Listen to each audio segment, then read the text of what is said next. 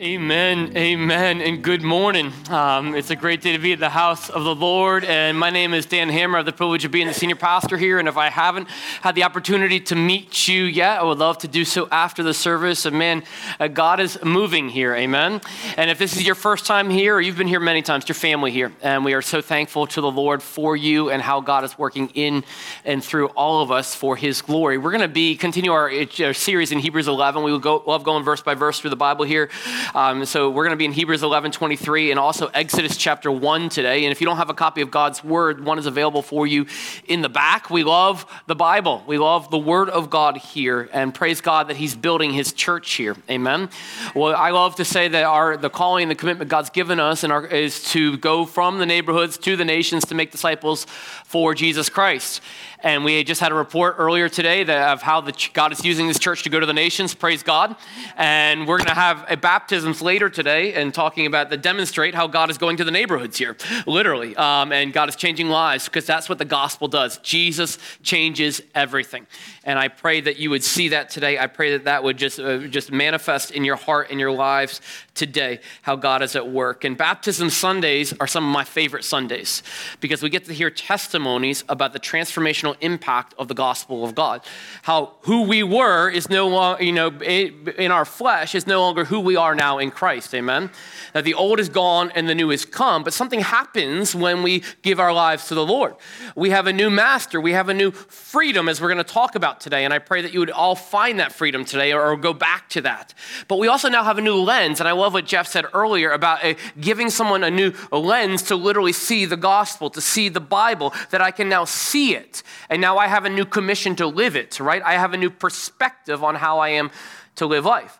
And sometimes that's very difficult, right? It's a hard adjustment to all of a sudden I'm not living for me, but I'm living for who? God. What does it look like to live that out in the Lord? How do I now make decisions under the reality that God is my Lord, that He's the boss, that He's bigger than me, and that His word is greater than me? I don't want to just do what I want to do, but now I want to learn what God wants me to do and then apply what God wants me to do. Amen? And we're going to see that journey today. But we're going to see the reality that in the life of Moses' family and even some others of the nation of Israel, that choice can come with a lot of earthly consequences and difficult circumstance. But we are still called to live out in faith the choice to follow God, because in the choice to follow God, that is where our freedom is found. Amen? And I pray that whatever circumstance or difficulty you are in, and we're going to see a lot of hostility, a lot of adversity, a lot of difficulty in the text, that cannot and that will not trump to Jesus' victory. And that freedom is choosing to honor and choosing to follow the Lord in every season and in every circumstance. And whatever you're facing today, the question that we are all asking ourselves as we encounter daily situations or how we respond to life or the choices that we will make is, do I want to go to the right or the left? Well, how will that change my life, right? How will that impact me? What are the consequences that await for me if I go to this school versus that school? What will happen to my family if we move? What will the earthly circumstances be? Ultimately, the decisions that we all have to process is it worth it to me to follow the Lord, right? To obey, to change how I speak, to change how I live. Is it worth it to me? But really the ultimate question that we are asking, that God is asking us and that we are answering with our responses is God worthy to me, right? Is He worthy of my obedience? Is He worthy of my submitting under His authority to then live that out in daily practicality? Because it's a worship issue. Obedience is a worship issue. Faith is a worship issue. Am I elevating God over my circumstance? Am I elevating God's word over the word of man? And as we're going to have the baptisms later, 3 men, which is awesome, by the way. God is working, and He's answering our prayers. I have been praying, our team has been praying that God would do a work in the men of this church, and He is. He is. It's a big deal that 3 adult men are getting baptized, and one was baptized last month. Praise God for that. The question that they're going to answer today is, yes, God is worthy. That's the question I want to ask you in your life today. Is God worthy to you? Is He worthy? Is He worthy of your affection? Is He worthy of your obedience? because it's a question that elicits and exposes many of the fears in our hearts, but also reveals the freedom that comes through faith. It reveals our idols. It reveals where we are attaching our satisfaction to and our sufficiency in. And it reveals their inadequacy, and really it comes to the reality that only God is adequate. Only God is worthy. It's the question whose answer, once realized and actualized, provides and produces the freedom that you and I are desperately seeking today. You're here to find freedom, and I want you to know freedom is here, but it's only found in one person, and his name is Jesus Christ.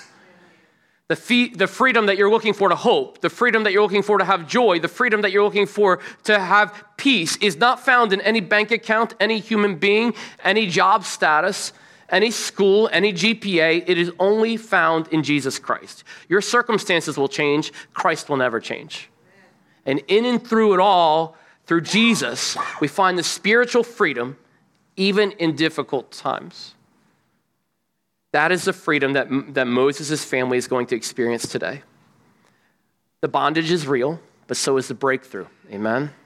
And I pray today that we will acknowledge the reality of our bondage, our spiritual bondage, and that we would look to Jesus to provide the breakthrough that he promises, and that we would find the freedom that God's word is going to promise us and provide for us and point us to today. Here in the face of our fears today, I pray that you would find hope and experience God's grace as you choose to put your faith in Jesus Christ, whether for the first time or again. Here's a big idea. You'll see it in the text, you'll see it on the screen, that freedom from the fears of life is found through fearing the Lord. Freedom from the fears of life, and we all have fear. Let's just acknowledge that right now. All of us are fearing something this morning, physically, spiritually, emotionally. Faith is not the absence of fear. Faith is the turning to the Lord in the presence of fear. Freedom from fears of life is found through fearing the Lord. Let's go through God's word, God in prayer.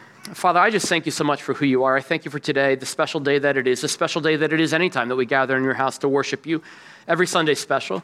And God, I thank you that we give praise to you today for the transformation you've done in three men's lives specifically, but honestly, the transformation you have done, are doing, and want to do in every single person in this room, every single person watching online. And I just pray that right now that you would eliminate the distractions and the presuppositions that we might have entered into this room with. And God, that you would do a work in us and through us that brings you glory. God, that changes lives, that transforms families. God, that provides the joy, the peace, the hope. God, the certainty of eternity that we are all yearning for today. And only you, Jesus, can do that. And because of that, Jesus, we are here to worship you. We're here to praise you. We're here to adore you. Silence me and may your words flow, Jesus Christ. Magnify yourself, Jesus. Make yourself be great, Jesus. Jesus, we love you and we adore you and we worship you. It is your name that we lift high above every other name. In the name of Jesus Christ, we pray. Amen. So turn with me, if you would, to Exodus chapter 1. And look with me on the screen as we read the passage from Hebrews.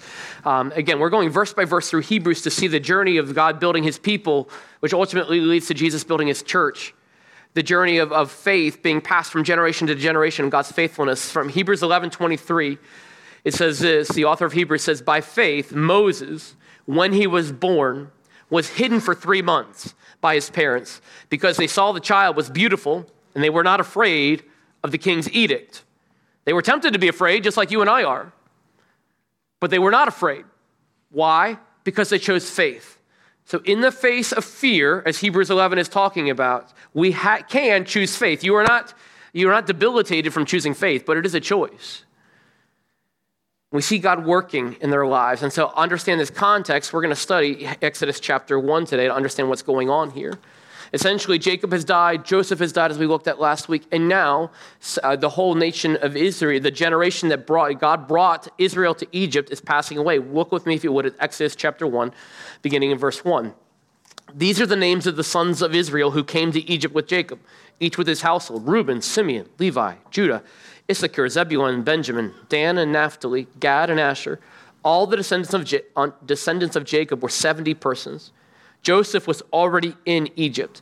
And then Joseph died, and all his brothers and all that generation.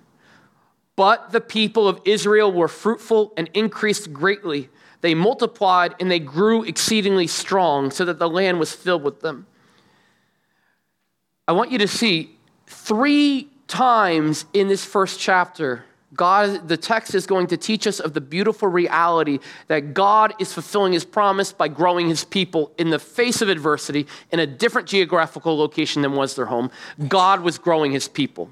God fulfills his promises, amen? His promises aren't contingent on genealogy or geography. It's not contingent on whether the work is hard or whether the work is easy, whether the person that is in the earthly governmental position is a hard ruler or a very nice man or woman. None of that can stop our God.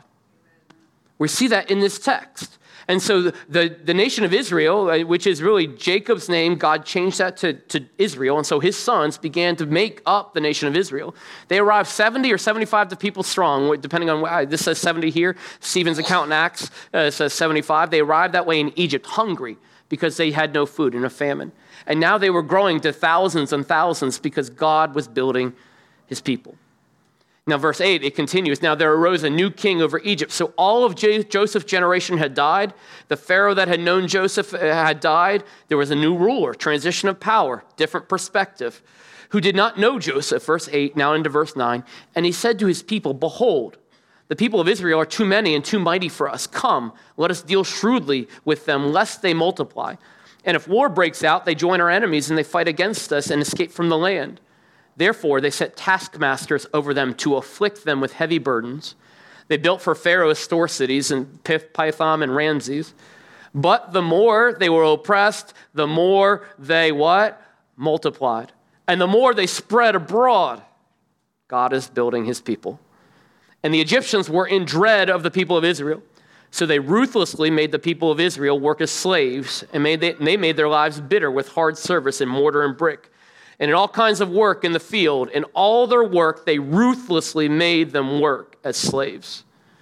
So this transition has happened, and all of a sudden the people of Israel that had a decent life, they were minding their own business in the area of Goshen in Egypt, went from settled to slaves. They went from freedom to bondage. They went from blessing to having a bitter life. Their lives were bitter, verse 13 says, with hard service.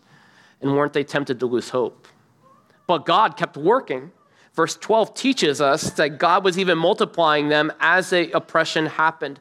No matter how strong the oppression or the oppressor, the overcomer will always win.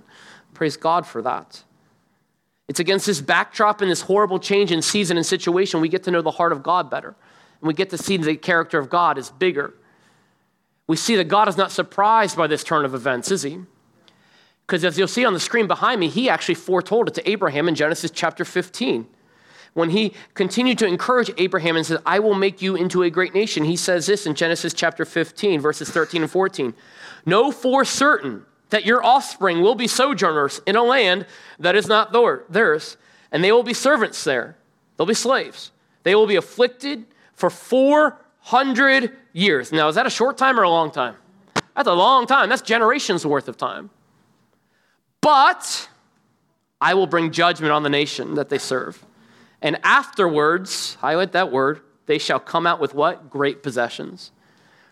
Yes, the oppression will be long. Yes, it will be oppression. But it is not the definition of who you are. Because no one can stop our God. There is another side to this. There is a side where there is an afterwards. Sometimes you have to go through it to see God greater in it. Amen? And the perspective on the other side of it is that was a blessing because of it. We don't see it in the moment. All we see is 400 years. I was born into slavery. I'm going to die into slavery. But you have to have a bigger perspective than yourself. My kids, my grandkids. God's going to move this way. And afterwards, they came out with a great possession. They went in broken and starving with nothing. And on the other side, they came out with great possessions. Praise God. Amen. He's working, even when it's hard for us to see it. But in this 400 years, it's a long time. But God knew about it. And God was with them in it. And just like whatever situations or seasons you're walking through in your life right now, God's not surprised by them. God's not caught off guard by the difficulty you're facing, the adversity you're walking through, or the opposition that you're experiencing. He is sovereign over it. He loves you in it, and he will see you through it. The question is, will you trust him in it? Or will you allow the fear to captivate you?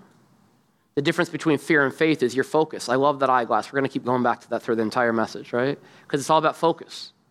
Are you looking at the opposition, or Or are you looking at the overcomer? That's breakthrough. Bondage is real, but so is breakthrough. So the Israelites found themselves, God's people, in political slavery, economic slavery, social slavery, and spiritual slavery. But they still found that God was working.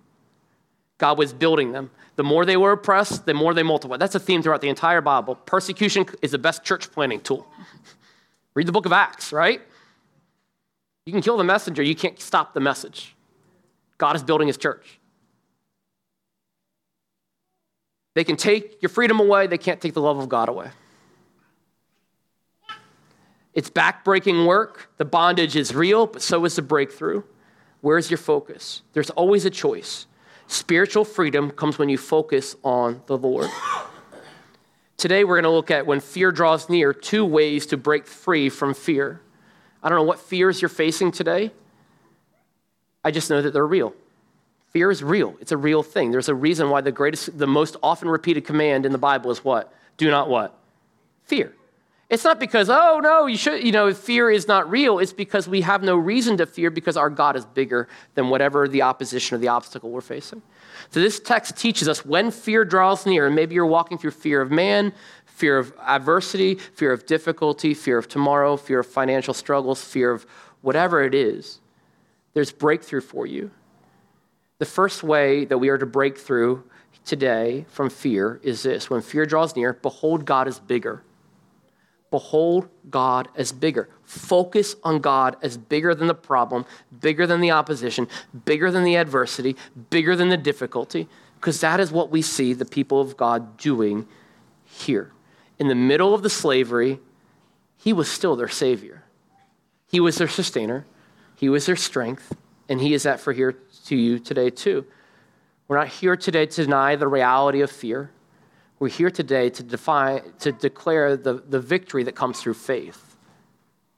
Your external circumstances you might still be in external bondage.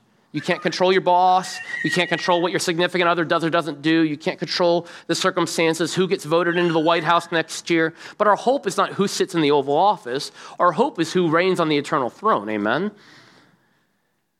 We can choose where we focus our hearts. So look with me, if you would, at verse 15 through 21 of Exodus. Then the king of Egypt said to the Hebrew midwives, one of them was named Shiphrah and the other Puah, when you serve as a midwife to the Hebrew women and see them on the birth stool, if it's a son, you shall kill him. But if it's a daughter, she shall live. But the midwives feared God and did not do as the king of Egypt commanded them, but they let the male children live. So the king of Egypt called the midwives and said to them, why have you done this and let the male children live? The midwives said to Pharaoh, well, Pharaoh, let me tell you something. Because the Hebrew women are not like the Egyptian women, for they are vigorous, use your imaginations, and give birth before the midwife comes to them. So God dealt well with the midwives, and the people, again, the third time, multiplied and grew what? Very strong. Why? Verse 21, and because the midwives what? Feared God, he gave them families.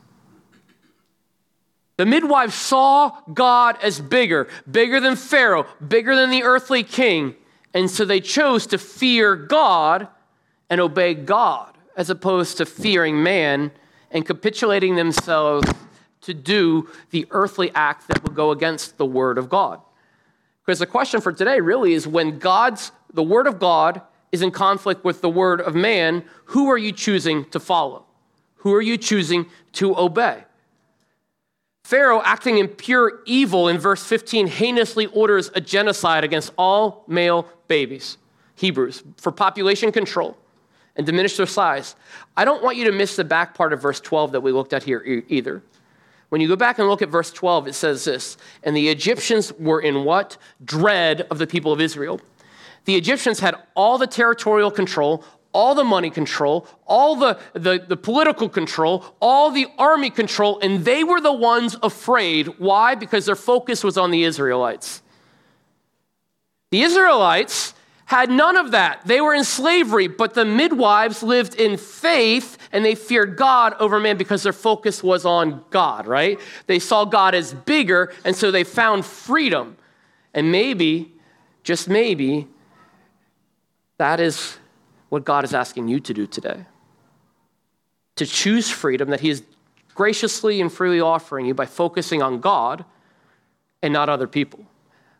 Not the what ifs, but the who is. So these midwives, Pharaoh doesn't just issue this decree, but in verse 16, he asked and put these women in an impossible situation. He asked Hebrew women to commit murder. Midwives, you're just doing your job. It's another day at the office. You're helping ladies deliver. But if it's a guy, I want you to kill them, like literally. Can you imagine that? I can't. But what do you do when you're between a rock? I can't kill these babies, and a hard place. Pharaoh will probably kill me if I don't kill these babies. What do you do when you don't know what to do? What do you do when it feels like at every turn there is a consequence that is not going to end well for you? Well, what you should do is do what the midwives did. What did? They feared God. They chose to fear God.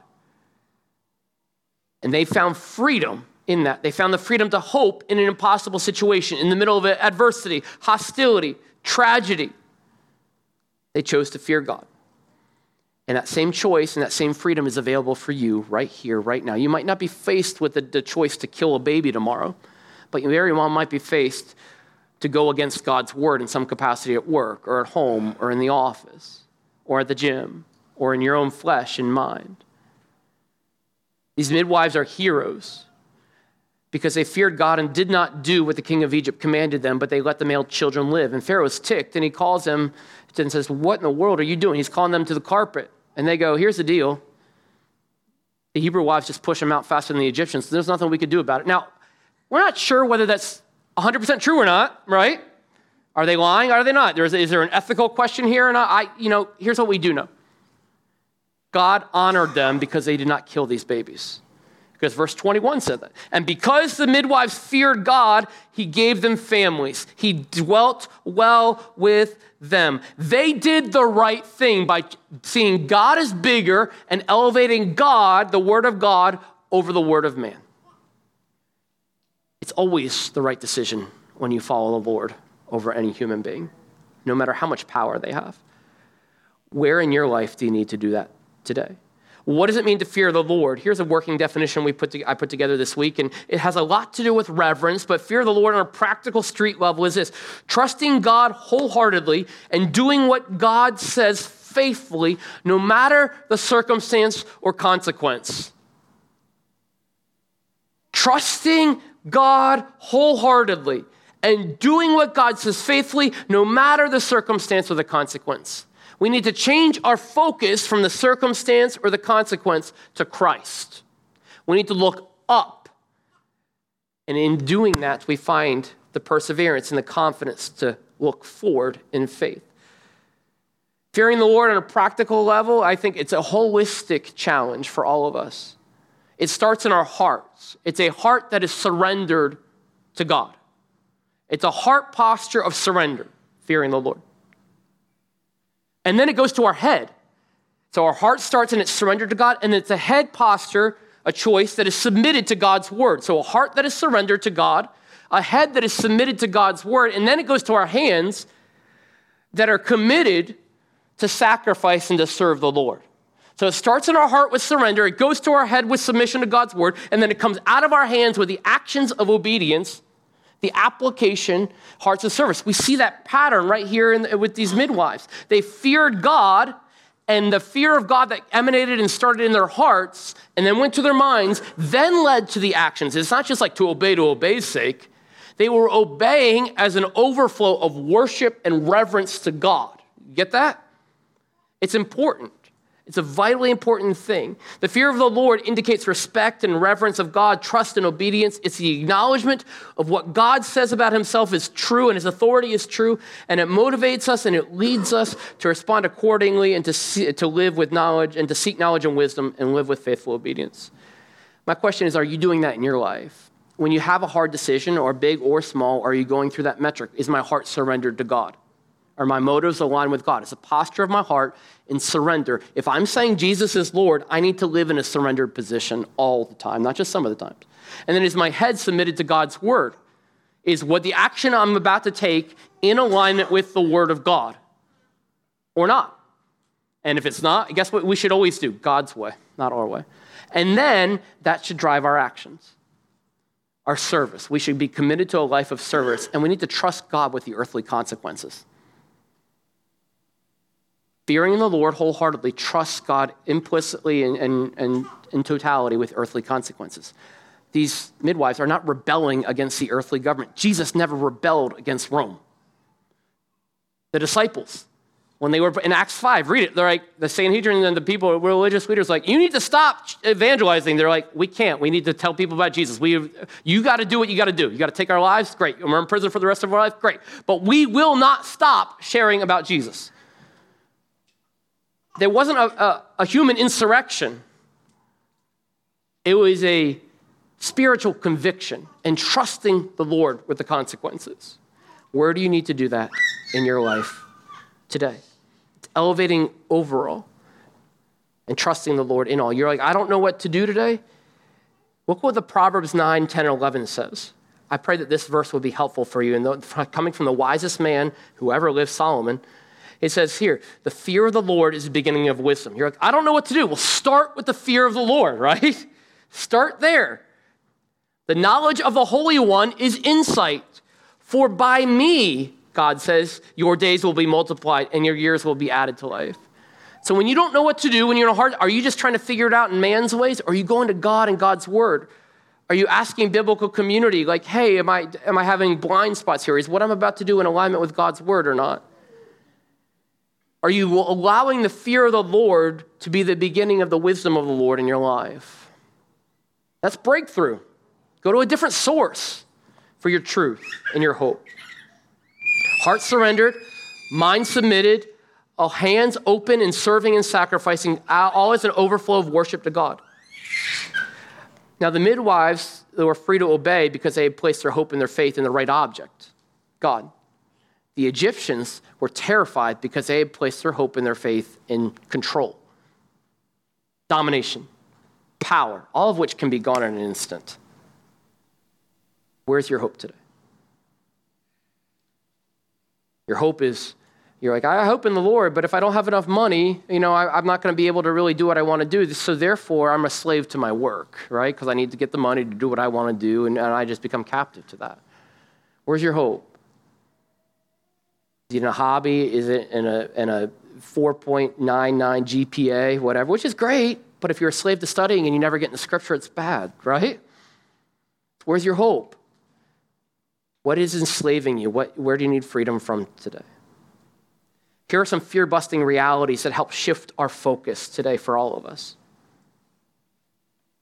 And I pray that you would cling this. And again, how do I get freedom today? It's the Romans 12:2 principle, by renewing my mind, right? By resetting, by renewing my mind on the reality that God is bigger, that he is sovereign, and that he reigns. And then you will be able to test and approve what God's will is, his good, pleasing, and perfect will. Renew your mind. Here are some fear-busting realities. Here, the first one is this, that my God redeems, amen?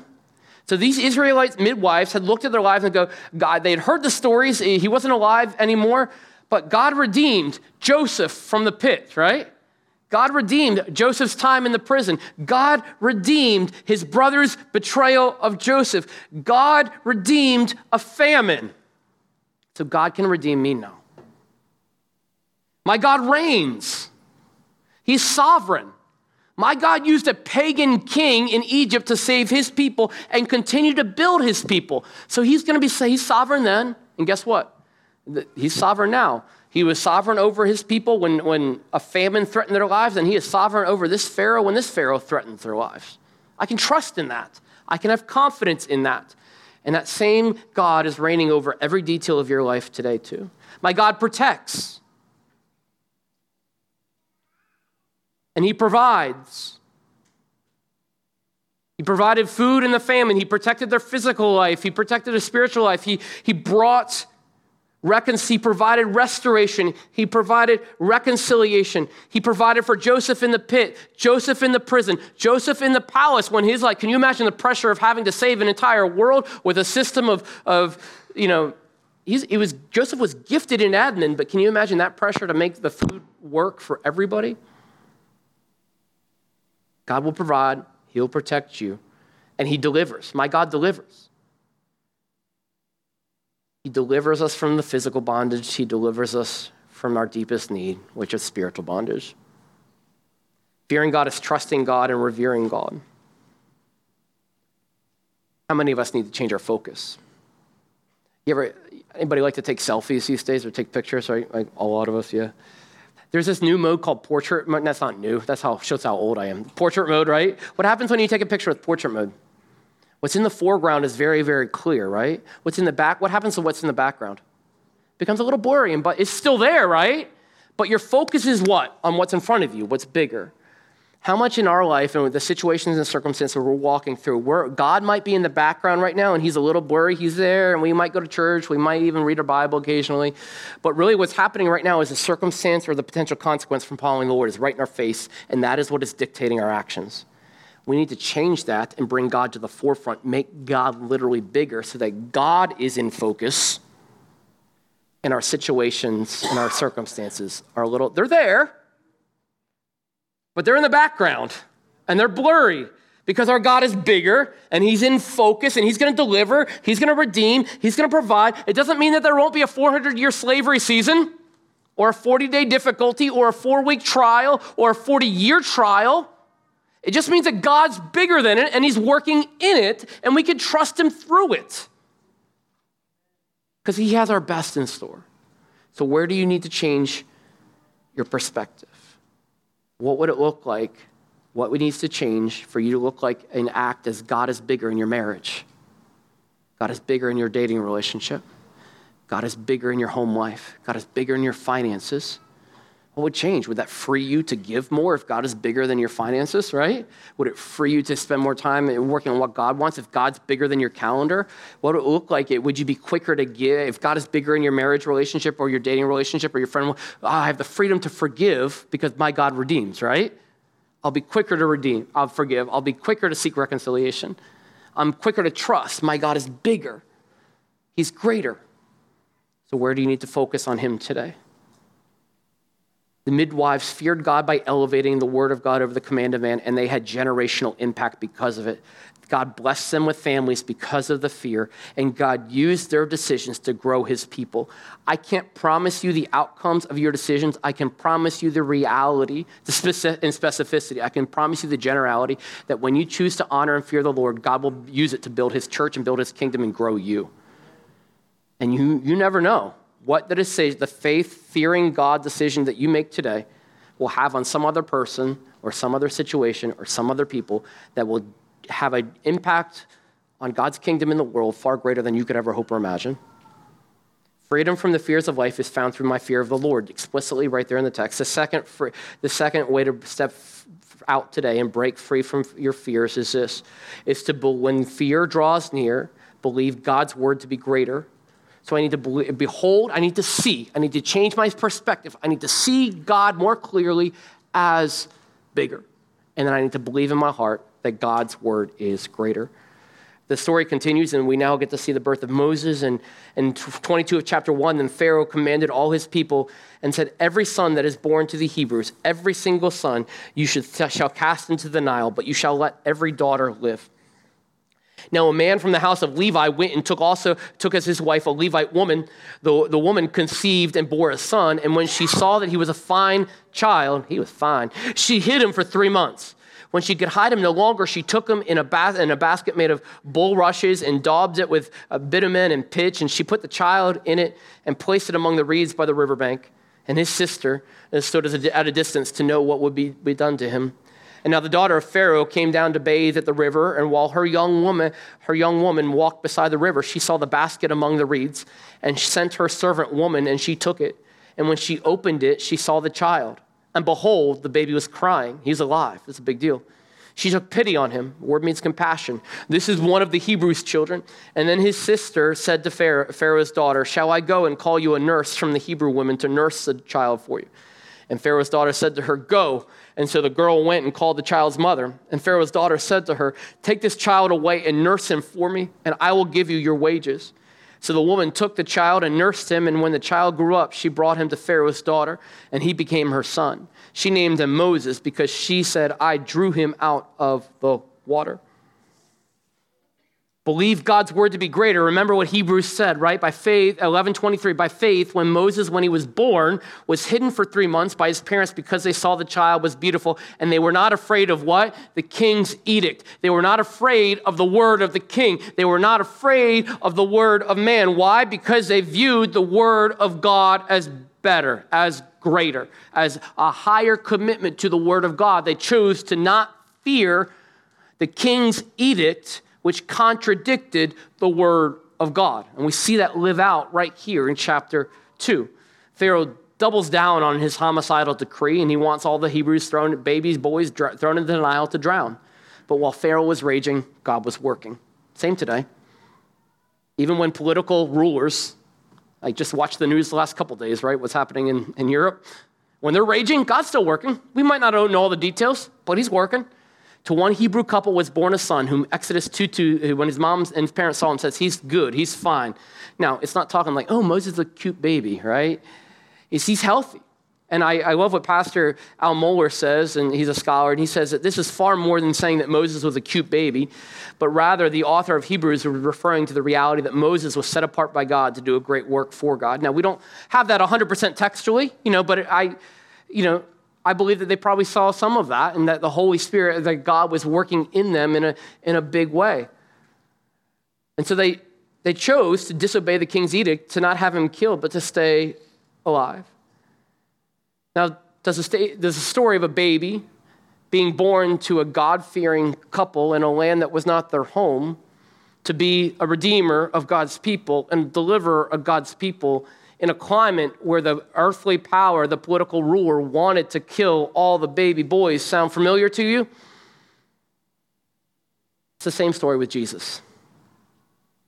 The life of Moses points us to the life of Jesus, the ultimate deliverer, the ultimate one who saves us out of spiritual slavery, who came and lived a perfect life and died the death that you and I could not, because we have a sin problem that requires a perfect sacrifice, and none of us are perfect. Only Jesus could be that sacrifice for us to make that payment. And when we put our faith in him, we get to have salvation and live for eternity with him. Ironically enough, when Jesus' life was threatened by Herod, Joseph and Mary took him to what country to be saved? Egypt. Interesting, right? God is in sovereign control. So now we have Moses' parents beholding the word of God as greater, the promises that God is going to build his people, that they can trust in him, that they can act on them, that they can put their whole future in his hands and entrust their future to him. Now Moses got too big to be hidden, and mom made a basket for him and put him in a river. Can you imagine that sacrifice as a parent? Can you imagine that choice? No good decision here. I need to either let my baby drown, or I need to give him up, put him in a basket, and I don't know if I'll ever see him again. He might be killed by crocodiles, literally. The Nile is infested with crocodiles. He might starve. He might suffocate. But what's really, really neat here is actually the wording. So your text, depending on which version you're reading today, says she took him and put him, a basket was made. The word basket there is the same Hebrew word that is the same for ark. If you're using a KJV Bible, your word ark is actually literally there. It is a direct reference back to ark that Noah used. And so there's actually a really cool connection for the theme of God's redemption in the middle of hostility, and for God to raise up one who his promise will continue through by providing safety in a floating vehicle down a body of water. Now, this doesn't mean in application that we should put all our kids in baskets and send them down the Severn this afternoon, right? Or go floating on the Chesapeake. It doesn't work out well if you've read the news recently sometimes too. But what it means is when we're faced with a hard decision, we can trust, and we need to have the heart posture that is willing to surrender what we hold most dear on this earth into God's hands and to trust him with the future. wherever God might direct the waters to take Moses, or wherever God might allow you to, maybe your child wants to be a missionary to a far off country one day and their safety's in jeopardy and you're like, I don't want, remember the story, release, right? And trust. Believe that God's word is greater. And those applications continue, and there are a lot more there. And I pray that the Holy Spirit would just tug on your heart right now with maybe something in your life that you're withholding and you're unwilling to right now surrender. So in view of how great God is and how much bigger his word is, I pray that the Holy Spirit would allow you to release control of what you hold most dear on earth and to trust him with it, whatever he might ask of you for it. So in God's providence, he keeps Noah safe from drowning, starving, and literally by eaten by crocodiles. And look at God's providence right here. Who does he meet? The daughter of Pharaoh. And the word literally says, when she saw him, she beheld the baby was crying. In verse 6 of chapter 2, she took pity. That word is compassion. God is again stirring the heart of the daughter of the pagan ruler of the free world to go against her own father's orders. God's word is greater. Our God is bigger. Amen. Like he saw, I hope this is leaping off the pages for you and gives you the freedom to live with faith in the face of whatever fears you're facing, because God is in control. The Pharaoh's own daughter defied the decree of her father. She should have had him drowned. But God had a bigger plan, a greater plan. And Miriam comes running up, the sister. Her name is not named here, but it's Miriam, okay? And like, hey, I got an idea for you. She had the brazenness to go to Pharaoh's daughter and say, would you like a Hebrew midwife to sort of nurse the baby so you don't have to deal with like all the diapers and the crying and like, she'll return you back to him at some point? And you know what? Pharaoh goes, that's a great idea. Here, let me go get one. So Miriam goes and runs, gets who? Her own mother and Moses' mother. And so Moses, in God's grace and providence, Moses' mom, who just released her son, gets to have her son back for a couple years to breastfeed him, to nurse him, to care for him, to raise him. And you know what the kicker is? Pharaoh's daughter even paid her to do it. like, it's awesome. God is raising a redeemer who is going to free his people out of captivity. And he's now even paying the Hebrew, his mom, to do it. And he's going to raise, more on this next week, raise Moses up within the own home. It's a gospel invasion in the home of Pharaoh. Our God is awesome. And he's in total sovereign control. And Pharaoh's daughter named him Moses because that means to draw out. And it's an absolute foreshadowing to the reality that God will use Moses to draw out his people out of slavery and captivity, out of Egypt. What an encouragement, amen? So when we wrestle with the question, is God worthy? When you read this, how does your heart, I pray that your heart would leap as mine does. Yes, he's worthy of it all.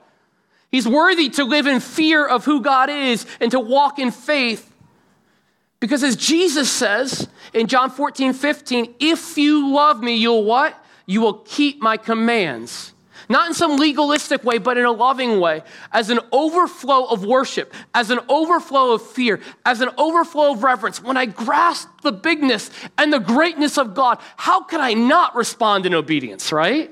How can I not? I have to. No, I get to. The King of Kings and the Lord of Lords says, trust me, I got you, and I got this. And whatever you're walking through right now, he knows. Maybe you're in that season of 400 years of slavery. He knows. He knows. I was talking with someone this week who was going through a great tragedy. And this person said something that really met me where I was, and God used it in a big way. He was the one really hurting, and he ministered to me. And he said this, my grief is great today, but God's grace is greater. Amen? It's true. So what do we do when we don't know what to do? Trust that God's word is greater and go to him. God's word is greater than your feelings, friends. God's word is greater than my plans. God's word is greater than my earthly relationships. If you're doing something with something that's not you're married to, you should stop doing it because God's word is greater and God is bigger, amen? God is greater than my understanding. God is greater than my greatest failure. God's word is greater than my most significant success. God's word and God are greater than my family on earth, my earthly reputation. God is greater. He's bigger than the earthly wisdom. He's greater than my 5-year plan. God's word is greater than my 401k, so it should free me to give freely, generously. God's word is greater than my calendar. God's word is greater than my comfort, my need for control, my social media influence. God's word is greater, and God is bigger than my boss, my financial advisor, my security, my insecurities, my fear. God's is bigger, and God's word is greater. Amen? To whatever you're walking through, I pray that you would choose faith. To look to God as bigger, to surrender in your heart, to submit your mind to God's word, and then to surrender your heart, to commit your life to a life of service and sacrifice for our Lord. Because he's worthy of it all. Amen? He delivers us, he saves us, he redeems us, he restores us, he protects us, he provides for us, and he has raised up a Redeemer who is even greater than Moses, and his name is Jesus, who left a place he didn't have to leave, who came to you and I, who despised him and rejected him, who lived a life that was perfect when we were far from it, who looked at you and me in our mess and said, my mercy is more, who into the middle of our guilt said, my grace is sufficient. And I pray that you would see him as bigger than your greatest failure today. There's nowhere that you can go that God's grace will not cover. You know, sin that you can commit that his sacrifice didn't pay for. And there is not a time, a millisecond in this life that we can outrun our need for God's grace and our need to submit and our joy to submit and surrender God in obedience to him. Amen? So I pray that you would do that. We're about to hear 3 testimonies of men that are doing that. My question for you is, they have found breakthrough. My question for you is, have you found breakthrough today? For the first time, and maybe you've been on the fence, I pray that right now you would choose to get over your fear of commitment, you get over your fear of whatever earthly consequences you, and choose to put your faith in Jesus Christ as Lord and Savior. There is no greater freedom than doing that. Or maybe you know Christ, but you've wandered and you've found yourself succumbing to the fear of man, the fear of insecurity, the fear of whatever, the fear of the future. I pray that you would, again, realign your heart and choose to focus on God's love for you and who God is to you. Realign your mind on what God's word is to you, that it's greater and that it's sufficient, and that you would choose to then realign your life and build your life on the word of God right now.